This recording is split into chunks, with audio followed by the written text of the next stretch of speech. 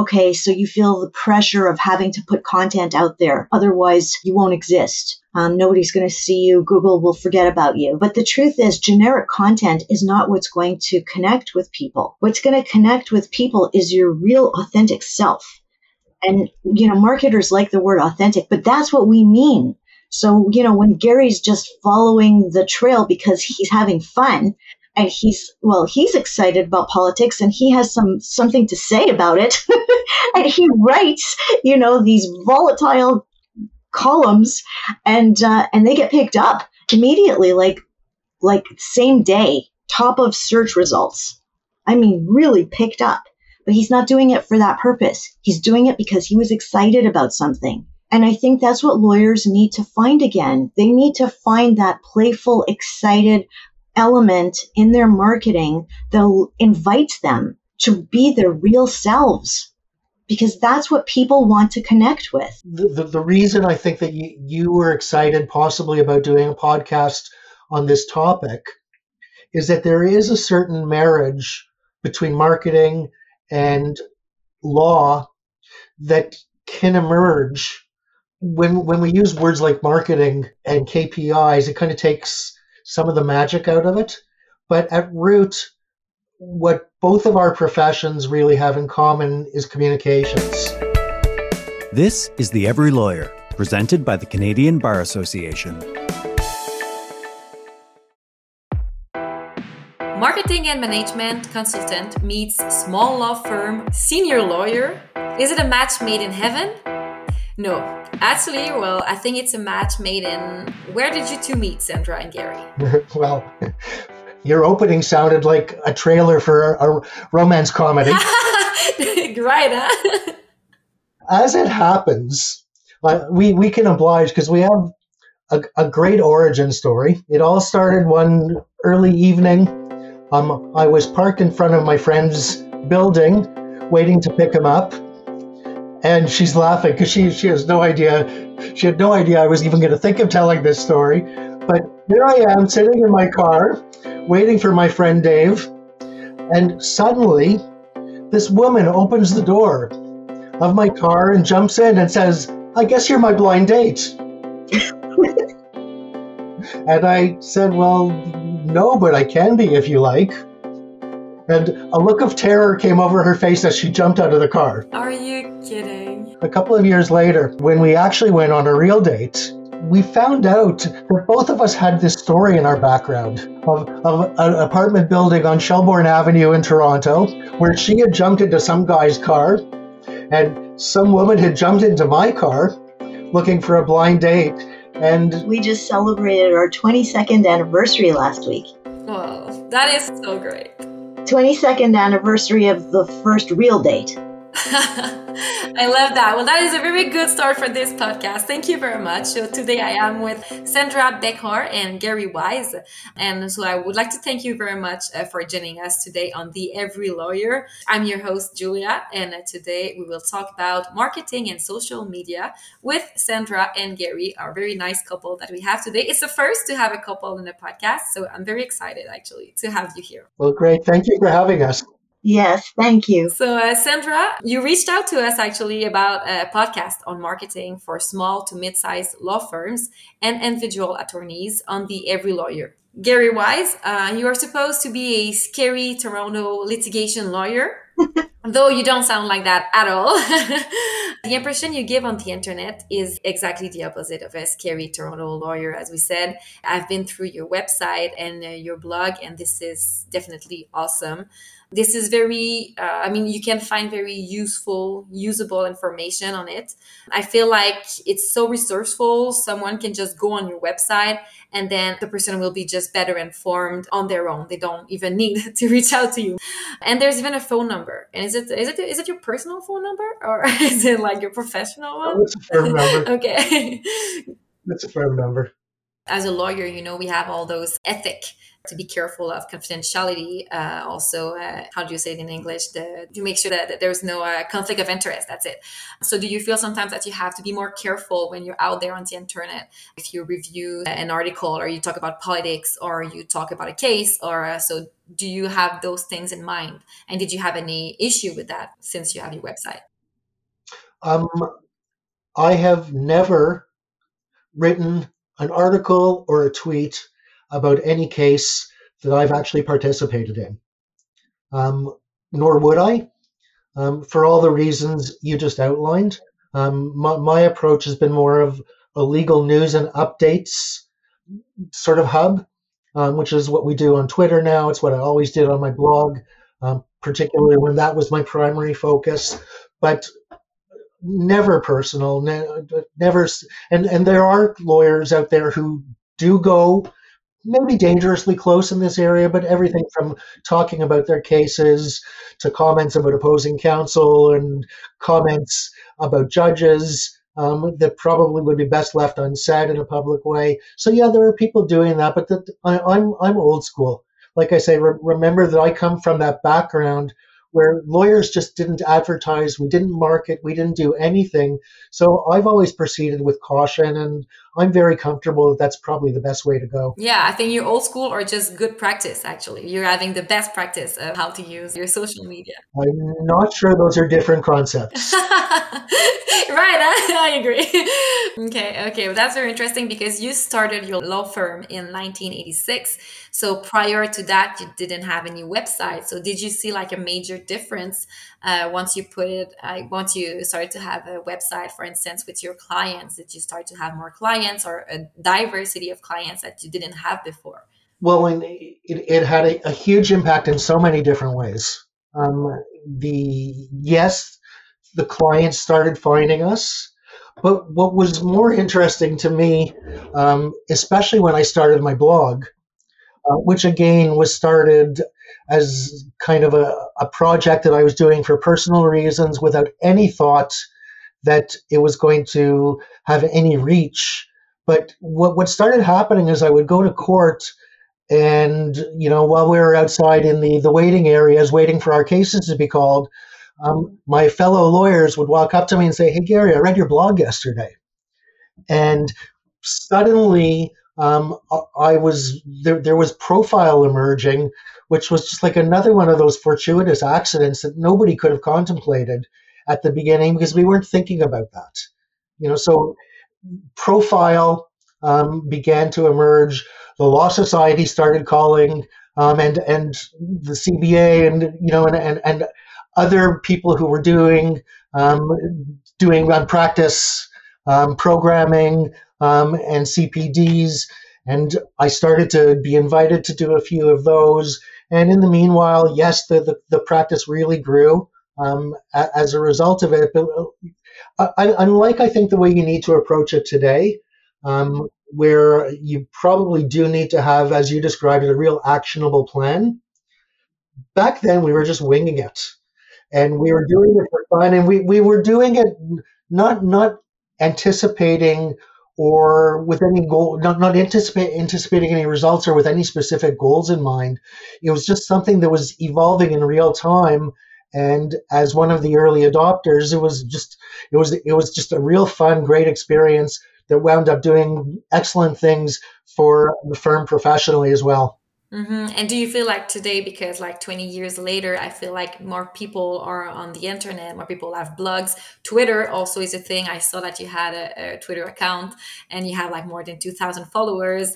So people are way more out there. Do you feel like today there are some downsides that you haven't seen before that you didn't expect from having a website and a blog? Well, I think different platforms are more potent in one year as opposed to the next or the previous year. It's always changing in terms of what's actually happening online and what's doing well for people generally.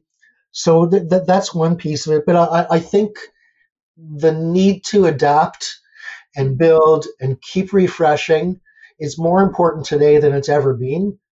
Not just because of the number of other people whose eyeballs you're competing with or for with other firms, but also because the technology keeps changing. And as the technology changes, the requirements change. And so that's I just think the short answer to a very great question is you've got to just keep evolving. You've got to keep going with the flow and expect change. That is why I also would like to jump to you, Sandra, here, because I saw you were listening, you were laughing a little bit as well while Garry was talking. And would you say actually that social media and marketing are a real match in heaven? Because I feel like we have Facebook, we have Twitter, we have LinkedIn, Instagram, YouTube, even TikToks for that matter. Am I missing anything? Well, I think for the purpose of lawyers, that's a good list. There are others, and I mean, some lawyers who target the building sector may want some of the social media sites that are a bit more visual, like Pinterest. And there are some more community-focused lawyers that are in the know with communities that use WhatsApp. And, and that's a very good way to market to a very specific niche and build relationships with influencers in those communities. Lawyers being influencers, that's the next thing I'd like to see. But do you have any best practices that should be applied for all? Yes, definitely there are best practices. I'd like to pick up on something that relates to the story Garry just told as a way of inviting a different way of viewing this to the listeners. When Garry describes starting his website and starting his blog, he's like, like almost like an excited kid tinkering around with this new toy. Wow, let's see what I can build here, and nobody's looking, and there's no goals, there's no metrics, no KPIs, there's no pressure of paying for Google ads or whatever. It's just fun. My first website was way back, I think in around 2000. So that was before Google, before websites were a thing, and it really just seemed like a cool project to do. A friend of mine was a graphic designer. He had just recently connected with a tech guy who was learning how to write in HTML and how to build websites, and I was their guinea pig. And we said, let's build a website together. And we did. And you think of websites from those days as being very, very bare bones and just text. But that's not what we did. We actually did a real graphic design website with photos and colors and some thought to layout. And at that stage, we honestly had no idea that a website was ever going to matter in a professional sense at all. It was more just something we put up. But even from the outset, the thought was always, let's get some information out there. There were FAQs that people always asked in a first meeting. And just I think our idea was, let's get that information online, in very easy to digest sound bites, and it evolved from there. And it was, several years later when, much to my surprise, I started getting phone calls from people who saw me on Yahoo, for instance, before the Google search was a thing. And little by little, that built, and then, maybe it's something we'll talk about a little bit later, but the emergence of Google had a huge impact, not just on the availability of websites, but as Sandra will probably tell you, Google started writing the rules for what websites needed to look like and what needed to be there and how to optimize. And it was at that point that it kind of lost me in terms of being creative fun, because the entire profession started to build for Google as opposed to for clients. And that's something that I've always resisted. But the forces of gravity are really there in that direction. So just maybe plant that as a seed for future discussion as we move forward in the podcast today. And what he didn't tell you is, and I'll ask him to follow up on this, but he actually wrote a lot about politics. And that helped to elevate his his presence. And the reason I'm mentioning this in response to your question about best practice is because I think a lot of lawyers today, they feel frozen. What am I supposed to do with my social media? What am I supposed to do in terms of creating an identity? And what they end up doing is it's just very generic feeling. Sandra, I think her central philosophy is about authenticity and about presenting yourself as you are in a way that, on the assumption that there's going to be at least something appealing about you, you might as well focus on that and get it out there and create a situation where the people will meet with as their lawyer when they actually have an appointment is consistent with the person they've seen online. So you're not going to present yourself online as something different from what you are, but rather you focus on what you are, and that can be to the essence of your professional philosophy. For us, I think it's really true of our firm that the human touch is a real big piece of what we do. And we deal with people who are going through some of the worst experiences of their lives on the first day they meet us, whether it's employment law or family law or injury claims or problems in their businesses. These are real crises that bring people to the table to come and see us. And we need to deal with them as humans first. And I think that since that is the way I approach things, I think it's good to communicate that online in subtle ways. And Sandra, as a marketer, can tell you all kinds of ways through using everything from language to color that certain impressions can get created. And that's her kind of her expertise. But for me, I think that the most important thing is be yourself. So if you've got something to say about a legal issue or a political issue, or you're happy or not happy about a case that was decided that's all in the news, we'll put it out there, because chances are lots of people will read it and it will resonate. And I can think of quite a few occasions where people decided to retain me because they liked my blog.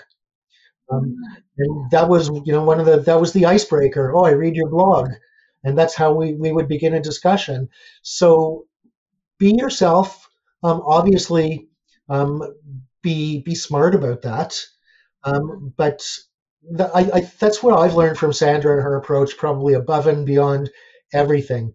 That get to the real core of who you are, what you want to do professionally in terms of the kind of work you want to do and focus on it, but how you want to do it and focus on that as well. Did I summarize that well, Sandra? Yes, you did great.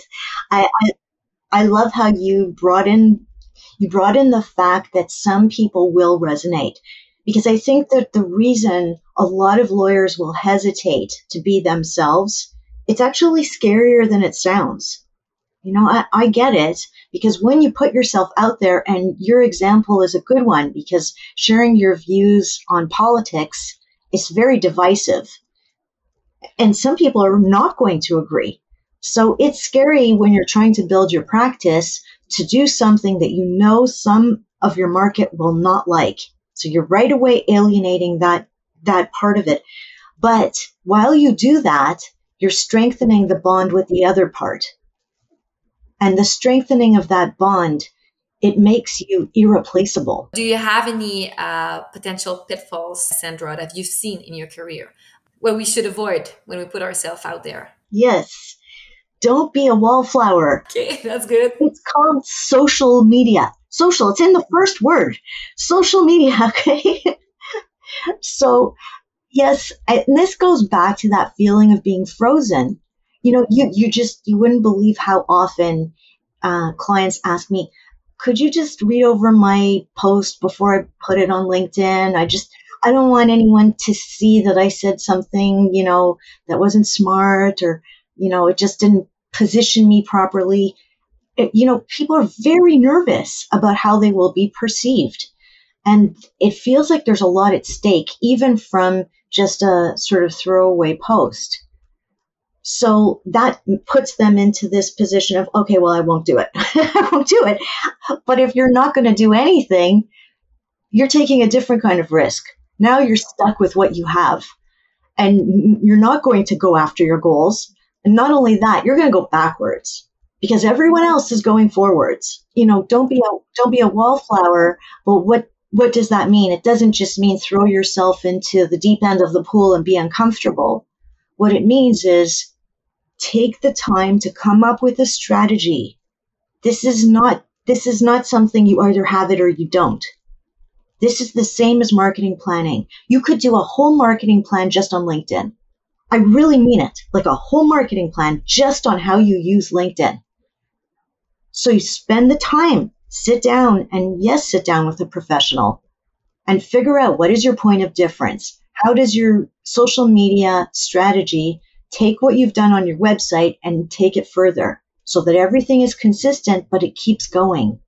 And it does it in a way that is relatable, that is interesting, that pops from the noise, and doesn't do it in a way that's forced, but actually leverages what's already there. So if your team is funny, you have a culture that, you joke around and you happen to do that a little bit with your clients, bring your sense of humor into your social media. Yeah, if you're controversial, if you're dramatic, if you say things that, throw people, take people by surprise, then use that. And that may not all by itself be a strategy, but it is an important ingredient. So take the time to figure out how are you going to do it, get the training that you need, and get the help to get comfortable with the posts until you sort of get into a groove. I agree with what Sandra said, but I'd like to leap to the defense or a partial defense of wallflowers. Go ahead. We're listening. Because even if you're not comfortable putting your personal self out there, and I think most lawyers are cautious about that for good reasons. But even if you're cautious about putting your personal self out there, you don't need to be cautious about demonstrating in a traditional conservative lawyerly way that you're competent and that you know your stuff. And you don't necessarily need to do that by writing textbook chapters. You can do that with a one-sentence tweet. If an important case in employment law has come out, you're probably first going to read about it on Barry Fisher's blog or through posts by a small group of employment lawyers in the province that put that information out there. And they're not out there in a personal way by any means, but what they're doing is they're building network and they're building community, and among their peers, at least to start, they're developing a reputation for expertise and also for being go-to people to find out through whom you can find out what happened in court yesterday. So even if you want to be cautious about sort of maintaining that line between your privacy and your professional work, there's still a way to do it. And I mean, I've just identified only one. But back to another thing that Sandra said, find a way that you can do it that's authentic to you. There is a way that will work for you, and it's probably not going to be about imitating. It's probably going to be about coming to something that you're comfortable with and that you're going to be happy to do. If you decide that LinkedIn is going to be your focus, or Twitter or a blog are going to be your focus, then I think you need to develop your voice. Just as you do as a lawyer, your voice will emerge over time as you gain confidence and experience. I think the same is true with online writing. that little by little you get a sense of what works for you. Um, if if you wind up, and it happened to me a couple of times, I guess, where I said things that the bad guys took offense to, and that's okay. The bad guys aren't going to be my clients, but sometimes you fight the fights, and there's value in that. But again, even with something like that, you need to decide how much of your time you want to devote to that. So yeah, so I mean, you develop boundaries based on what you need to do at any given time. And then Sandra can tell you about all kinds of other people who are doing very well now on social media by focusing on one of their quirks or one of their interests or something in their personal backgrounds that might be relevant, and they're building whole online personalities around that. Sandra, tell her about the chicken lady. Okay, so I did a couple of events. Actually, I wrote a chapter in a book on LinkedIn marketing techniques. The book was written by Mark Halpert, published by the ABA, and my chapter was on tying LinkedIn to your marketing plan. So then Mark and I conducted a couple of events on LinkedIn. We invited people, and for one of those events, a lawyer who actually has chickens. She raises chickens. This is her personal passion in her backyard. And so she went through this decision-making process. Do I share about this? Because it's not just, like someone who has a dog and I love my dog. This was huge for her. She raises these chickens and it's a life passion. She really, really cares about this. So she is completely transparent about it in her marketing. This is absolutely part of her identity. And we're still talking about her. She's a lovely lady. She comes across as professional. She comes across as intelligent, and you remember her. So just because she has this part of her life that is not traditional doesn't make her less professional. And it's so memorable. You can't get it out of your head once you have the picture there. Well, and it tells you something about her. So if you're going to, be the type of client who wants somebody who is caring about the environment, who is interested in, nurturing animals or whatever it is that drew her to this personal passion, you're going to connect with her in a way that will be for a lifetime. That bond is deep. And that's the value in doing this. And I think it also adds to when we talk about access to justice. So we're trying to stay away from all this idea that the profession of being a lawyer is so serious and so it's so inaccessible. So I feel like if you give a bit of your personal life out there and you share your interest, your passion, it makes lawyers more human as well. And maybe for clients, it might be easier also to connect with them. And as you say, Garry, you get to meet people who are sometimes traumatized, who are going through very difficult stuff, and they are in a difficult part of their life. And to know that they are before people that just enjoy chickens, or that they just enjoy going on a ski trip or whatever. They love politics like you do. I think it's also helps for access to justice in general. So it's very interesting for that part as well. I so agree with you, Julia, because that's how you start a dialogue. When you become approachable, and then you're no longer on this high throne that's the professional. Now someone can actually talk to you. Yeah. No, definitely. I totally agree. I really like that. I mean, I've never been much of a social media, but now I'm kind of thinking, okay, yeah, that's a really, really good idea. I should get there.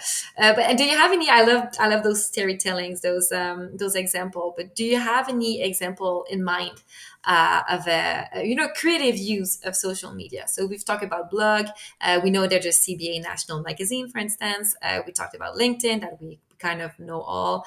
A bit more, because LinkedIn, I feel is more like the professional one. But any social media that is maybe not there yet, but is coming, like that we should keep an eye on. I think, Garry, the story of how you and your firm created Legally Adulting would be a good story here. I guess 3-4 years ago, before COVID, the idea of wouldn't it be nice to actually be out there with the public and actually meeting people and talking to people, um, as a way of really, I think partly because it's interesting and it's fun, but partly just because there's something a little impersonal about, simply having an online presence. So anyhow, we developed a program where the the two associate lawyers, in my firm basically hosted events at coffee shops. It was called Legally Adulting. It was targeted, to 20 and 30 somethings who were just starting out in their careers and in their domestic lives. And really, it was a Q&A session, or a series of Q&A sessions that allowed people to come and meet, with our lawyers, ask their questions.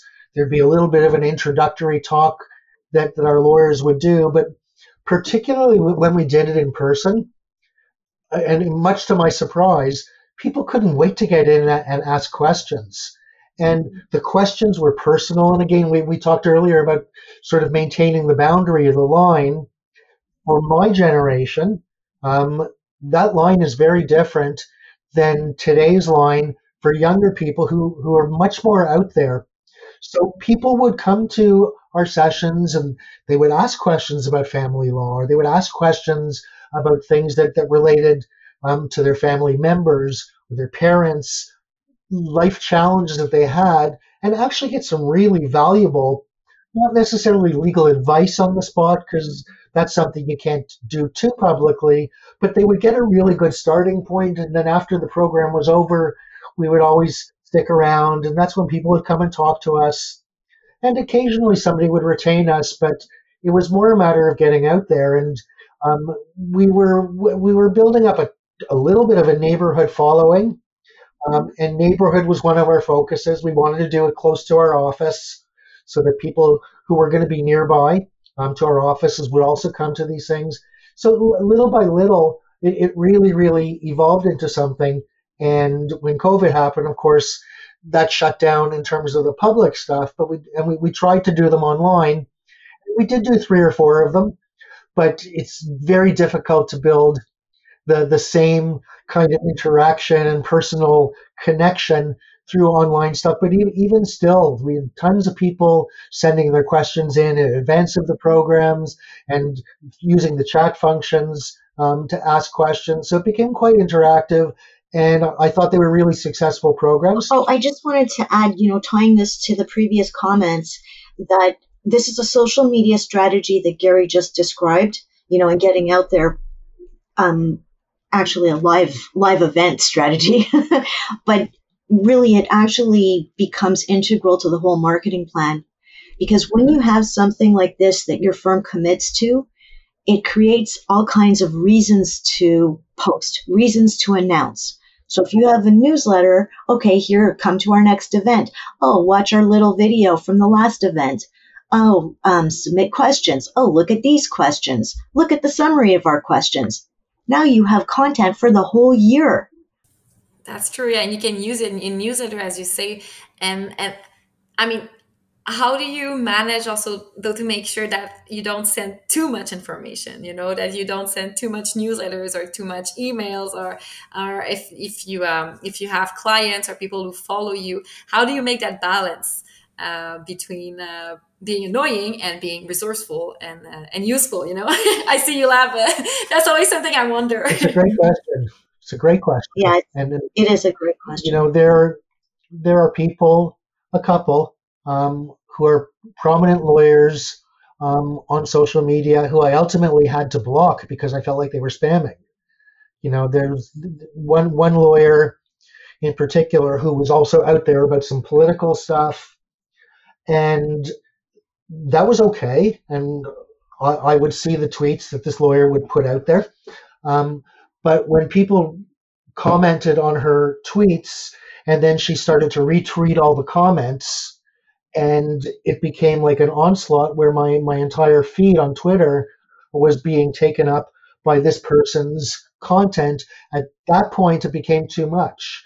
And if I feel that way as a fellow lawyer, I can imagine some people in the general public will not like that. But, back to where we were earlier, the people who are really into that political issue and really following that, they're dying to see every retweet because it gives them a sense that their beliefs have traction and that their way of thinking has currency out there, and it reinforces that and it reinforces the bond. So I'm not sure there are any mistakes. I think that if you do it well, there are going to be people who are going to be attracted to what you're saying, and perhaps some who aren't, or how you're saying it. But everybody's got to have their own balance. I will have like a last question for you about, because we talk about the internet, we talk about having those maybe hybrid kind of social media where you put, you say there's an event and then you go directly in coffee shops and you talk with the public. And do you think we're going there? Could you imagine a completely social media, internet-based law firm that could ever become a thing? Yes. Yeah. Well, I think we're almost there. I'm probably not alone in the profession in wondering what the actual function of an office, a physical office space, is going to be another 2 or 3 or 5 years from now. And I can think of a lot of really good reasons related to building your team to have an office space, but I can't imagine being a client wanting to fight traffic, to come and spend money to park at a lawyer's office, to wait in a waiting room for the lawyer to be ready for the meeting, to then sit down and talk for a half an hour or 45 minutes and then fight traffic all the way home again, when you can do it all from the comfort and the security of your own living room or your own office, save all that time. So really, the question of what the function of a physical office space is going to be is one of those things that's evolving in real time right now. And during COVID, we were all operating that way. My office was effectively closed for almost 2 years.